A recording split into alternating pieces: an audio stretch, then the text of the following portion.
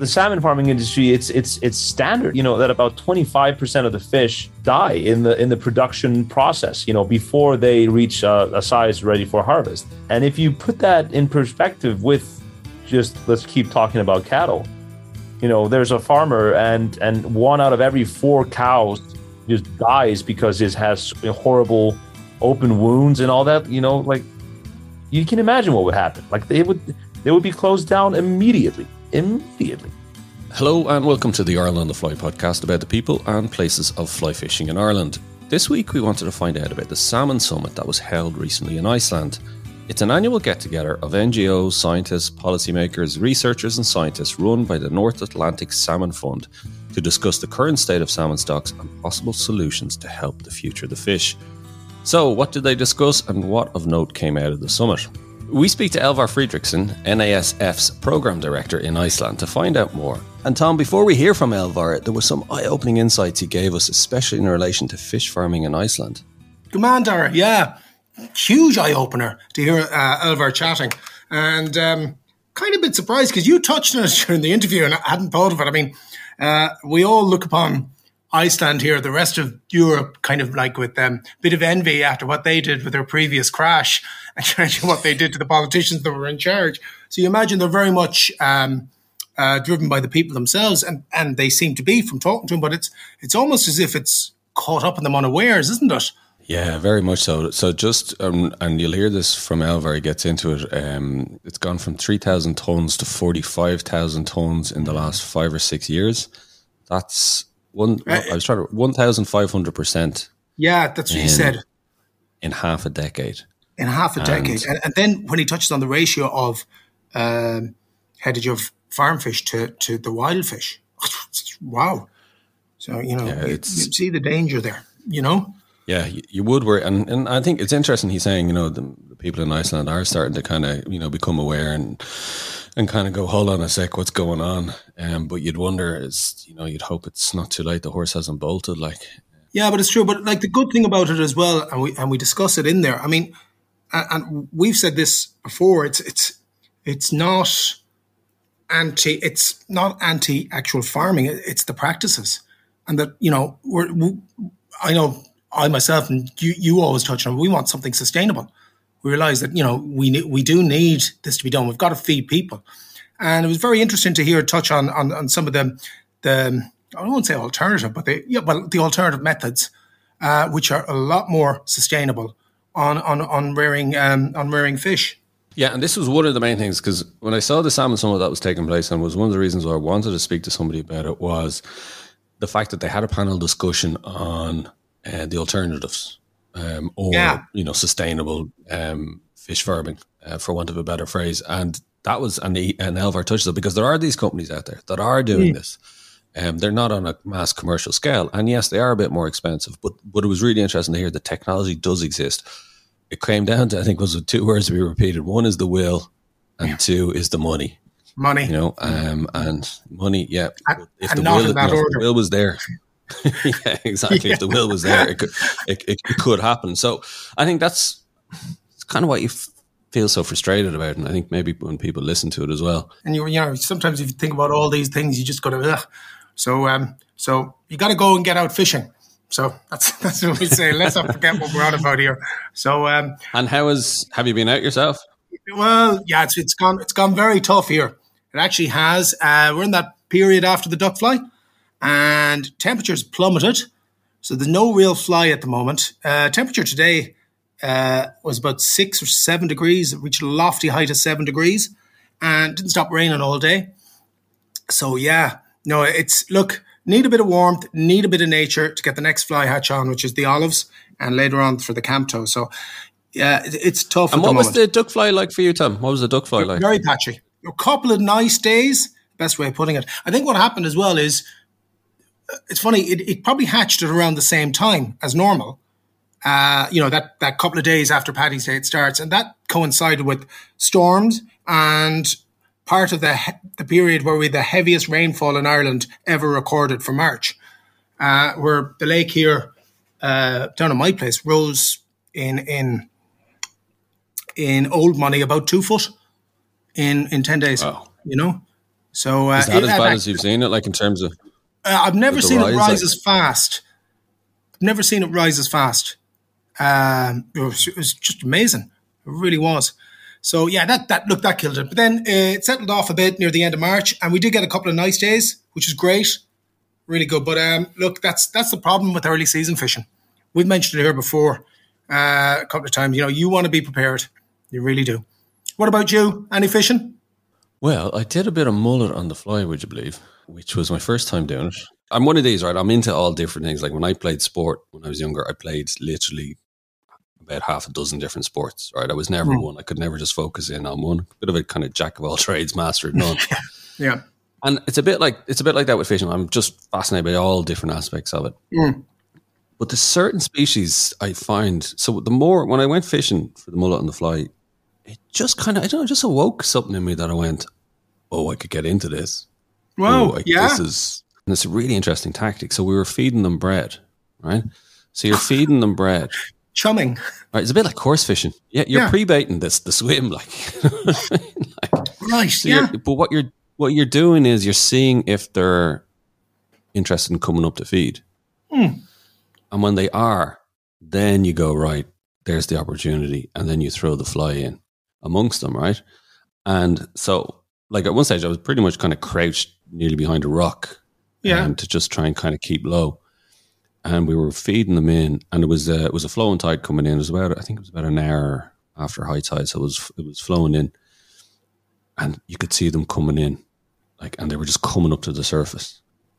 And I didn't catch any. I had missed probably about half a dozen. And my sheer incompetence, it's about getting that timing right. So I was either striking too early, striking too late.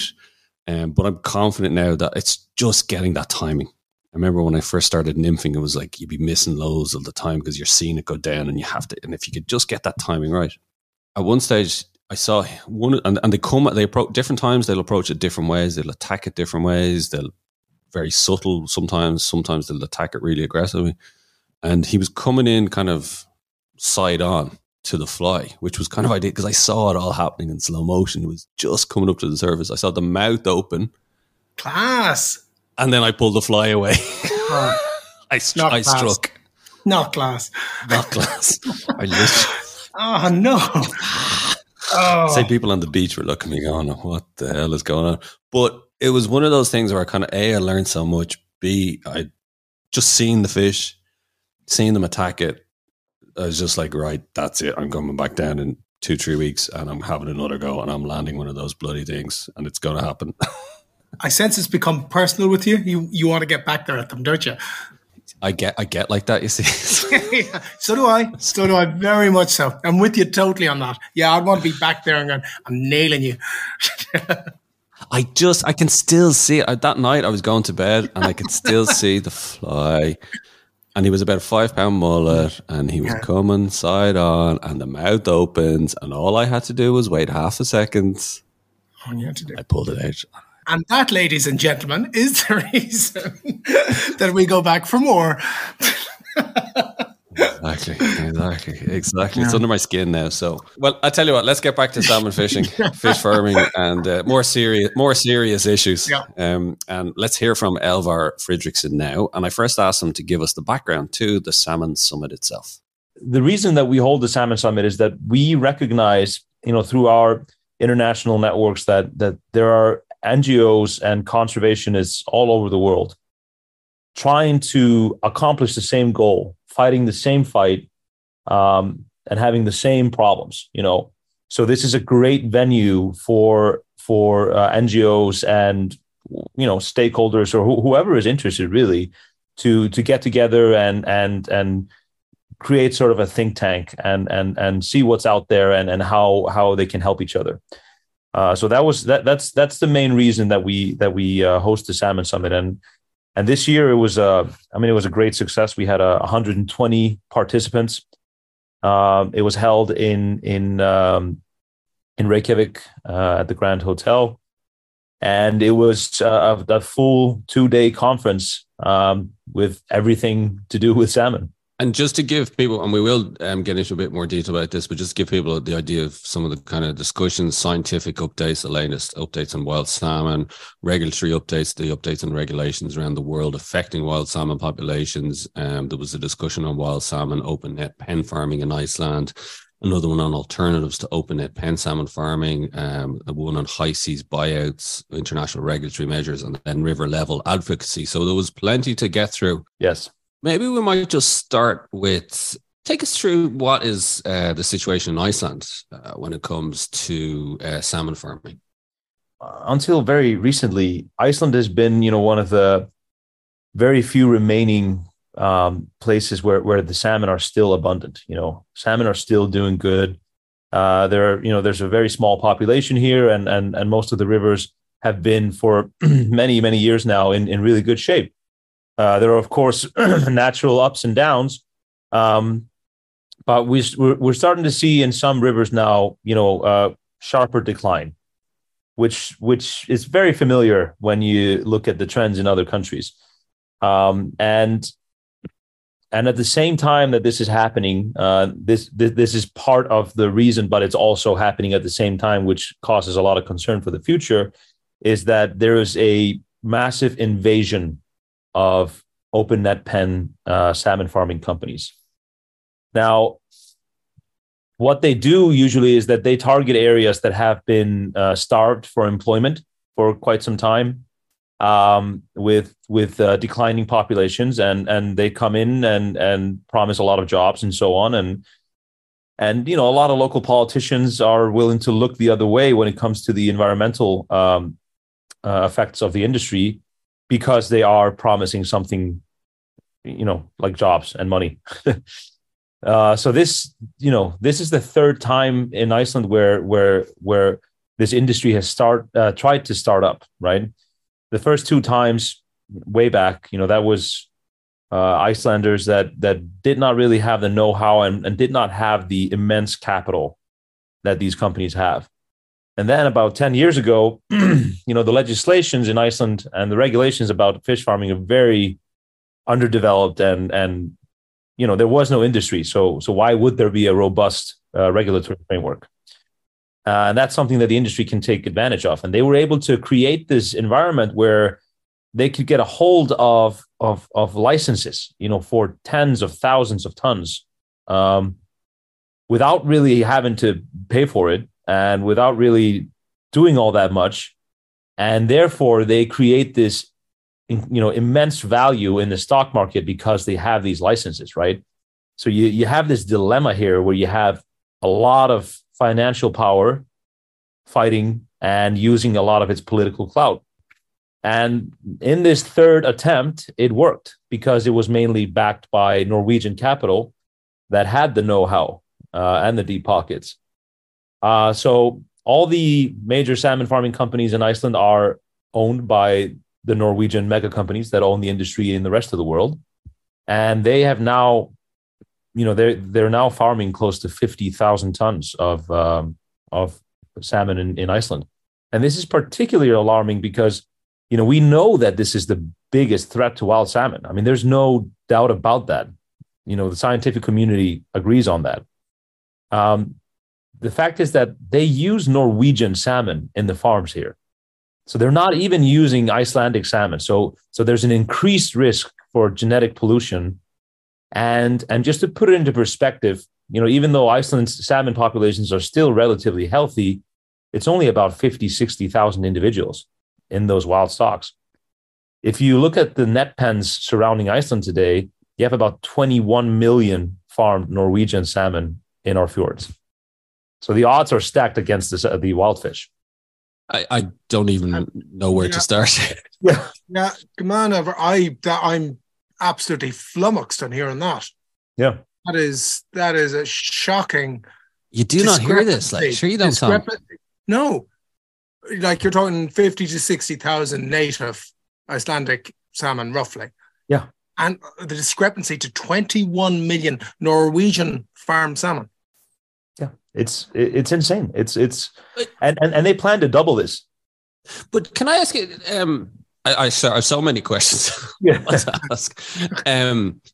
You said this was the third attempt that they managed to kind of establish. When were they able to do that? Because the reason why I'm asking that is, like, you know, our knowledge and understanding of the damage to wild salmon is not exactly, you know, last year. Yeah. So how were they still at the third attempt, still able to push this and get through it? And just before that is, Tom, it's really interesting. We covered west coast of Scotland. And it's very similar what you said, where they targeted local areas, poor local areas, underdeveloped, and targeting each of those little areas is how they kind of get in. And it's amazing. Same tactics then, like you said, being done at Iceland. They come in as the great savior. Yeah, exactly. Yeah. And it's hard for a, you know, municipal politician trying to protect both his or her votes, but also his constituents, to, you know, just to ignore that. And the thing is as well that when they really started to amp up their attempts here, they hired so the Speaker of the House in Parliament. He left his job in Parliament and went straight to being head lobbyist for the fish farming industry. Again, and a lot of yeah, I know, and you know, and a lot of sort of hires in a similar fashion, right? So you use the capital, and you use the, you know, you use the capital to get the political influence, and you sink your claws into these communities that need jobs, you know, that want jobs and want prosperity. You sink your claws into them, and you have the local politicians, and then you have the Speaker of the House in Parliament, which knows, you know, all the key players to accomplish pretty much anything, right? But how much actual economic benefit are you seeing in the local areas? Because it's Norwegian salmon they're using. More likely, the fish is just being, or it doesn't even land. We were hearing in Scotland a lot of the times it doesn't even be, you know, land on shore. Like, you know what I mean? It's literally processed, shipped out. So, like, what economic advantages are you actually seeing to the Icelandic economy? Like, so far, I would say, you know, looking at the big picture, all of Iceland's economy, it's fairly little. And the thing is, you have to keep in mind, you know, that the word they really like to use is, you know, export value, right? So they're creating export value, but, you know, these are companies that pay billions in dividends, but they've never paid income tax in Iceland, you know, because, you know, that's the way the system is set up. You can do that, you know, because you're investing so much and all that. And, you know, but I'm not naive. I mean, they have created jobs, and I realize that there is economic value to this. You know, otherwise, if there was no economic value, there would be no business, right? But with all the knowledge that we have, you know, and we'll get to this later, like you said, you know, with all the alternatives and all the sort of smart way of doing things that are available, this is the cheapest, dirtiest way to farm salmon. And if the system is set up so it incentivizes this kind of operation, then that's what they'll do. You know, cheapest is the key word there, isn't it? Exactly. I always thought Icelandic people were enlightened. When it comes to, you know, I'm thinking back to kind of, you know, you think maybe environmental policies, or, you know, even think back to kind of with the banking crash in terms of the way, you know, the Icelandic people approached the solution of it. Is there not an outcry, or what's the kind of general consensus in Iceland towards this? There is actually, and you know, we and other, you know, NGOs that we work a lot with here, we have been fighting this industry very hard, and a lot of our efforts today go into educating people about, you know, what the real story is here, and you know, there's not a lack of content to share, you know. And I think so. What we've done, and this is the benefit of having a small population, right? What we can do fairly easily is we can do nationwide surveys, right? I mean, of course, you're not going to ask everybody in Iceland, but you can get statistically significant samples fairly easily here to get a sense of what the people are thinking. And what we've seen in the last 2 years is that people who are negative or opposed to open net pan aquaculture has gone from about 33% up to 61%. So the majority of the Icelandic population doesn't want this industry. You wonder then, when will it get to the tipping point for politicians to actually kind of go, oh, we're swimming against the tide here. We better watch our backs. Yeah. Well, that's where the municipal level and the political clout comes in. If the majority of the country doesn't want this, that's one thing. But then you have the local governments, the municipal governments saying like, hey, this is our area. Like we don't care what the rest of the country thinks. But the thing is that it's not a local problem, right? This could damage the wild salmon stocks of the entire country and ecosystems in the entire country. But I think we're getting much closer to that tipping point. I mean, you mentioned there, Elvar. Can I just jot in there? You mentioned different areas. Is the aquaculture based in one particular area of Iceland, or is it spread around the whole island? No, so it's only in the west fjords and in the east fjords of Iceland. So two ends of the country. And I take it then, not knowing too well, these will be, let's say, the less populated areas with less employment. Yes, and these are areas where the towns were entirely dependent on commercial fishing, and then when the quota system was privatized, way back then, some of those commercial fishing companies said, "Oh, you know what? We're going to sell our quota and we're going to move out here," which kind of decimated employment for an entire community. So there, that happened, and then these communities have been left to kind of rebuild very slowly, and then comes the knight in shining armor promising all the jobs. And am I right in saying they're not in areas of like angling tourism? I mean, they're not in they're not in the area that have the most angling tourism, but there are wild salmon stocks in most rivers in Iceland, right? And you have genetically unique salmon stocks that are very, very close to open net pan salmon farming right now. We're already starting to see signs of genetic integration, and the thing is, from our standpoint, whether a river has 2,000 salmon in it or 50 salmon, you have no right to eliminate and make that stock extinct. You have no right to do that. Just my final question before I want to move on to the alternatives that was discussed. Yep. How much has it percentage-wise has salmon farming increased, say, in the last 10, 15, 20 years in Iceland? Do you have a figure on that? Well, I'll give you the amount of tons. I don't have the percentage, but it's basically gone from about 3,000 tons up to 45,000 tons in a matter of 6 years. Oh, what? By 6 years? Yeah. So that's 15-fold.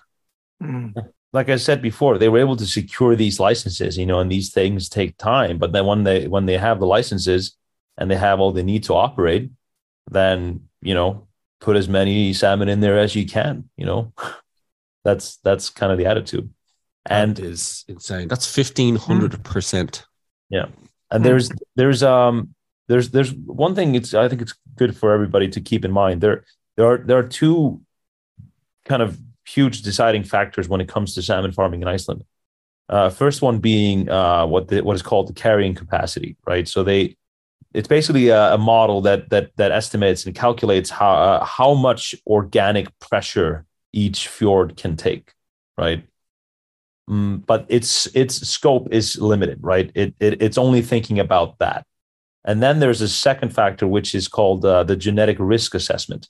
And that's another model that says, okay, if we have X much salmon farming, then that has the possibility of X percentage of farmed salmon entering rivers and spawning with wild salmon. And they they cap that at 4%, which I can't understand. Like how do you say that? Like 4% is acceptable? So 1 out of every 20 fish can be farmed. Like, is that okay? And how are you gonna, when a big escape occurs, are you gonna stand by the estuary with a sign, no more farmed allowed? Like, how are you gonna stop this? And that caps the industry at 106,000 tons. So what the industry is trying to do now, they're of course trying to lobby to, vastly increase this, 4 or 5-fold is what they want. But they are capped currently at 106,000 tons.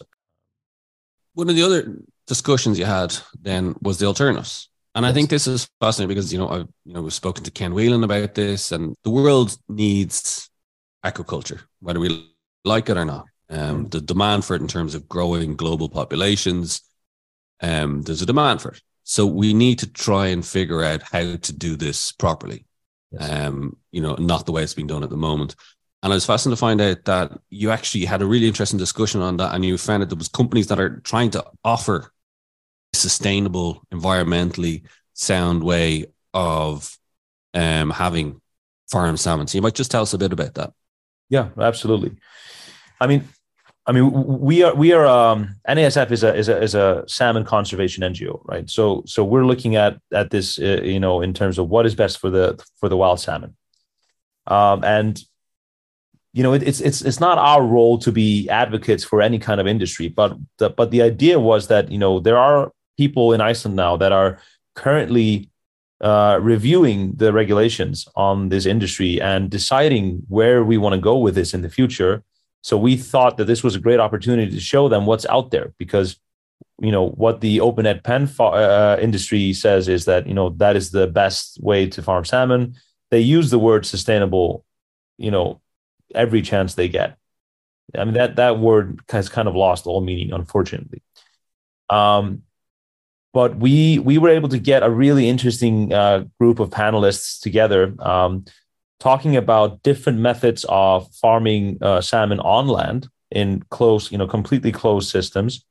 Then we also had a representative from a company that does closed containment in sea, so pens that are closed. And then we had a representative from Canada talking about creating a closed loop in terms of the feed. And the idea, one of the biggest problems with the aquaculture industry is that it needs to source an incredible amount of protein to feed the salmon to make protein for humans, right? So you're taking cheap protein from third world countries, you're turning it into fish meal or fish oil, and then you're feeding it to salmon that is then sold as a luxury product that only a portion of the world can afford. And they say that they're solving the hunger problems of the world, of a growing, overpopulated world, which is not true.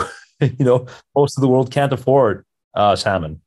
But so what was really interesting in this discussion is that there are people out there who are, they agree with the assumption that the world is not going to just stop eating salmon. There is a demand for it, and it's a growing demand. So they're creating these solutions that have no sort of interaction with the wild counterpart, right? We had 2 Icelandic companies that are starting up land-based farms, and they are using their unique sort of geographical location because they have endless amounts of underground salt water that flows under the lava in the south of Iceland. So you can drill down through the lava, pump that up, and it's a stable temperature. So it's a much better environment for the fish. It's not going down to freezing temperatures and the fish won't eat and all that. It's a stable temperature. It's a closed system, so there's zero chance of a salmon escaping. And there is 0 chance of sea lice, which is another huge problem for the farming industry. We had a company from Canada do a presentation as well. They're using what's called a RAS system, which is a recirculating system. And what was particularly interesting when we were listening to their presentation and another company from Canada is that they're working together to try to use organic waste from the communities in the area to feed to larvae that grow to full size in 10 days, which the salmon love to eat. And then the salmon eat the larvae. The salmon then create organic waste that you can then feed again to the larva, It's it's a loop of it, like that. It's a loop. So you're solving it. So the great thing about it, like I said, it's not our place to tell them what the best industry is or something, but there are a lot of ideas out there, and what these companies are trying to do is that they're trying to do this in a way that does not harm the already fragile salmon stocks. And are they commercially viable solutions, or are they still just at the kind of R&D stage? Well, we are at the tipping point in that area. If you follow this industry and this discussion, for many years it's been, this is a pipe dream. They could do this, for a tiny proportion of the production. But now you're starting to see billions and billions of dollars in investment going into this, and people with money don't invest money unless they think they're going to make money.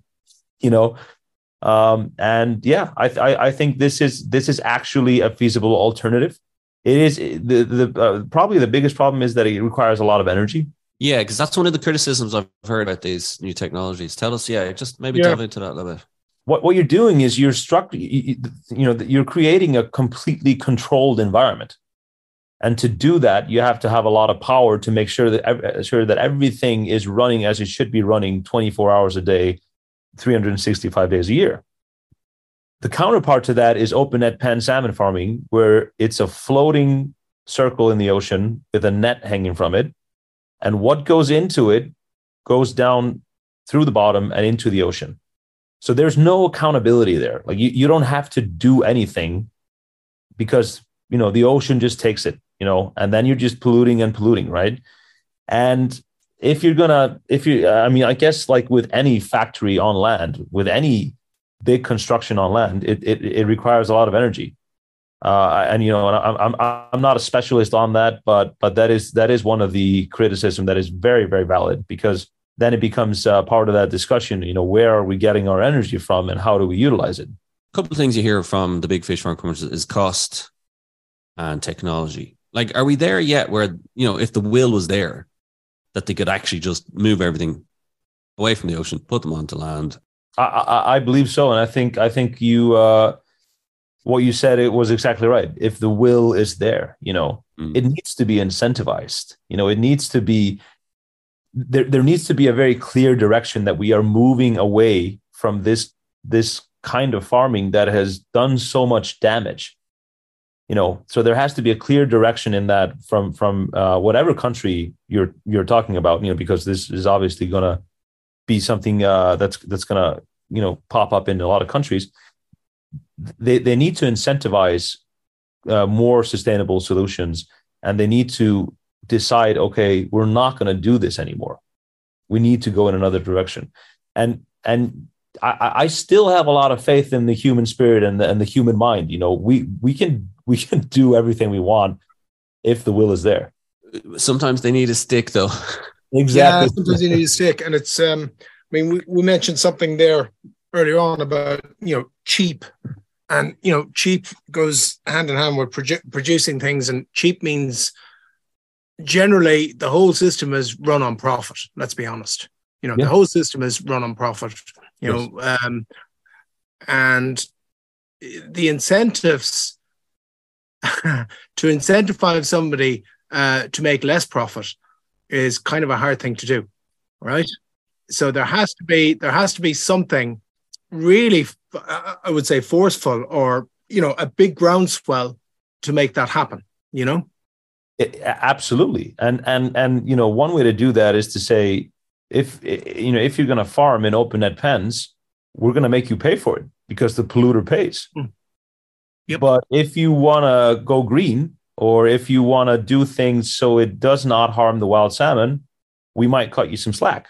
What we've spoken about this before, Elvar, on the show, is, and it's, for me, it's the sheer hypocrisy of it, right, from governments. one hand, they're talking about the environment, sustainability, and especially when it comes to farming on land, right, in terms of emissions and all that kind of stuff. And we've seen from a food quality perspective how much, especially in Ireland, how much emphasis there is from farm to fork. That traceability, high quality, regulations, if there's any kind of disease, any outbreak, it's shut down immediately. Reputation is huge when it comes to farming quality on land. Yeah. But yet, we're not seeing any of that when it comes to farmed fish. And I just tear my hair out. Like I made a conscious decision, and again, Tom, we've spoken about this before. Yeah. I made a conscious decision at home with my family, my kids. I'm not going to buy any farmed fish at all. Because you see the pictures, you see the crap that gets put into it, but yet you don't see the same campaigning from governments when it comes to that. And I just don't understand. Like, so on one hand, it's like, oh yeah, traceability of beef, farm salmon. Don't worry about it. You'd be grand. Yeah. If you saw a picture of a beast, a beef cow or beef cattle with open sores, like what you can see on some of the farm salmon, there will be uproar here in Ireland. I know there would be, because as we said, on land, we pride ourselves on high quality land-based food. But you put those pictures up of salmon with open sores and no skin and whatnot, and people don't seem to get too perturbed about it. I think unfortunately, salmon and just fish in general, they people do not connect with them in the same way as they do with cows, for example. Unless they're anglers, then they connect very deeply with them. But then also, what is a key element here is that this is under the surface, right? So if you're driving in Scotland or Norway or Iceland or something, you just see a circle in the ocean. What's so terrible about that? You don't see what's happening down there unless you see it on photos or videos like you mentioned. But then when you start talking to people about this, they realize the hypocrisy of this, because the salmon farming industry, it's standard. It's standard that that about 25% of the fish die in the production process, before they reach a size ready for harvest. And if you put that in perspective with just, let's keep talking about cattle, there's a farmer and one out of every 4 cows just dies because it has horrible open wounds and all that, like you can imagine what would happen. Like they would be closed down immediately. I just don't get it. I really don't, but from a governmental perspective as well. And and in fairness, in Ireland, the only thing that gets the Irish government when it comes to this stuff is reputation, international reputation. Because if suddenly Irish beef, something happens, and if access to international markets closes, they're on top of like nothing else. Yeah. And again, it comes back to that word will. Yes. And money. Two words. Yeah, 2 words. Yeah. Hand in hand. And it just seems like they're getting a free ride at the moment. They are, and they have been for a long time. It seems to be like we need more education, I think, going forward about this. And it's good to see that there's alternatives out there that hopefully we can see once more pressure is put on the industry to put them there. I said it before, Tom, as well, as in the same way that EU is banning the diesel engines, petrol engines in 2030. If the EU decided next year to say, by the way, in 2030 we're banning all open net, sea farming, open pen farms. If they decided to do it, that'd be it. The alternative would be found. Like the alternative would be found, and it would be found quick, because people are very good at finding ways to make money. Hey, money's cropped up again. Exactly. oh, we just have to stop doing this and do this instead to make money. Yeah, fine. Let's do that. Okay, yeah. Okay, fair enough. Yeah. No problem. Do that. What? Yeah, exactly. It's amazing how it works. Elvar, tell us, how did you get involved with the NASF? Just tell us a bit about your own background and involvement. Ori Vigfusson, who was the founder of NASF, I knew him a little bit through my father when I was a kid. My father was involved in some of the work that he was doing, and so I followed it pretty closely. And then when I was old enough to guide on some of the salmon rivers here in Iceland, it was Ori who first gave me a shot there, and we became close friends. And then when I was making my way through life, studying psychology at the university, I was doing statistical analysis for NASF, and then it just kind of had a snowball effect, and I started doing a lot more work with Ori. Then, of course, he sadly passed away in 2017, and there was a bit of a gap in all of this. He was a very unique. He was a bit of a one-man army. And it was up to a handful of people that had known him well and worked with him to kind of pick up the pieces and map this out. How do we continue? And that's what we did. And I'm very happy to say that now, almost 6 years after his passing, we're getting really strong again. We have NASF chapters in various different countries that are all of them active. We're fighting fish farming. We're buying up unsustainable fisheries. We're assisting groups with restoring habitat.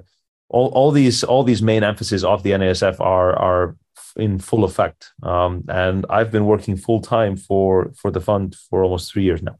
It was obviously a vacuum after Ori's death, and I think it's probably, for such characters, you can't expect somebody to just become Ori version 2. Yeah. He was one of a kind. So maybe in the sense of you just have to fill that vacuum in other ways, through collective kind of work, maybe, I think. Absolutely. And that I heard that so many times after he passed away. Oh, so are you the new Ori, or who is the new Ori? And there will never be another Ori. I mean, he was a force of nature, and he was doing very unique salmon conservation work when there was none, really. So, am I or somebody else the new Ori? No, not at all. But we are doing everything that we can to make sure that the emphasis and the goals of NASF stay the same. And it's not just different people; it's just a different world as well. When Ori passed away, there was hardly a fish farming industry in Iceland. So everything around us has changed so much as well.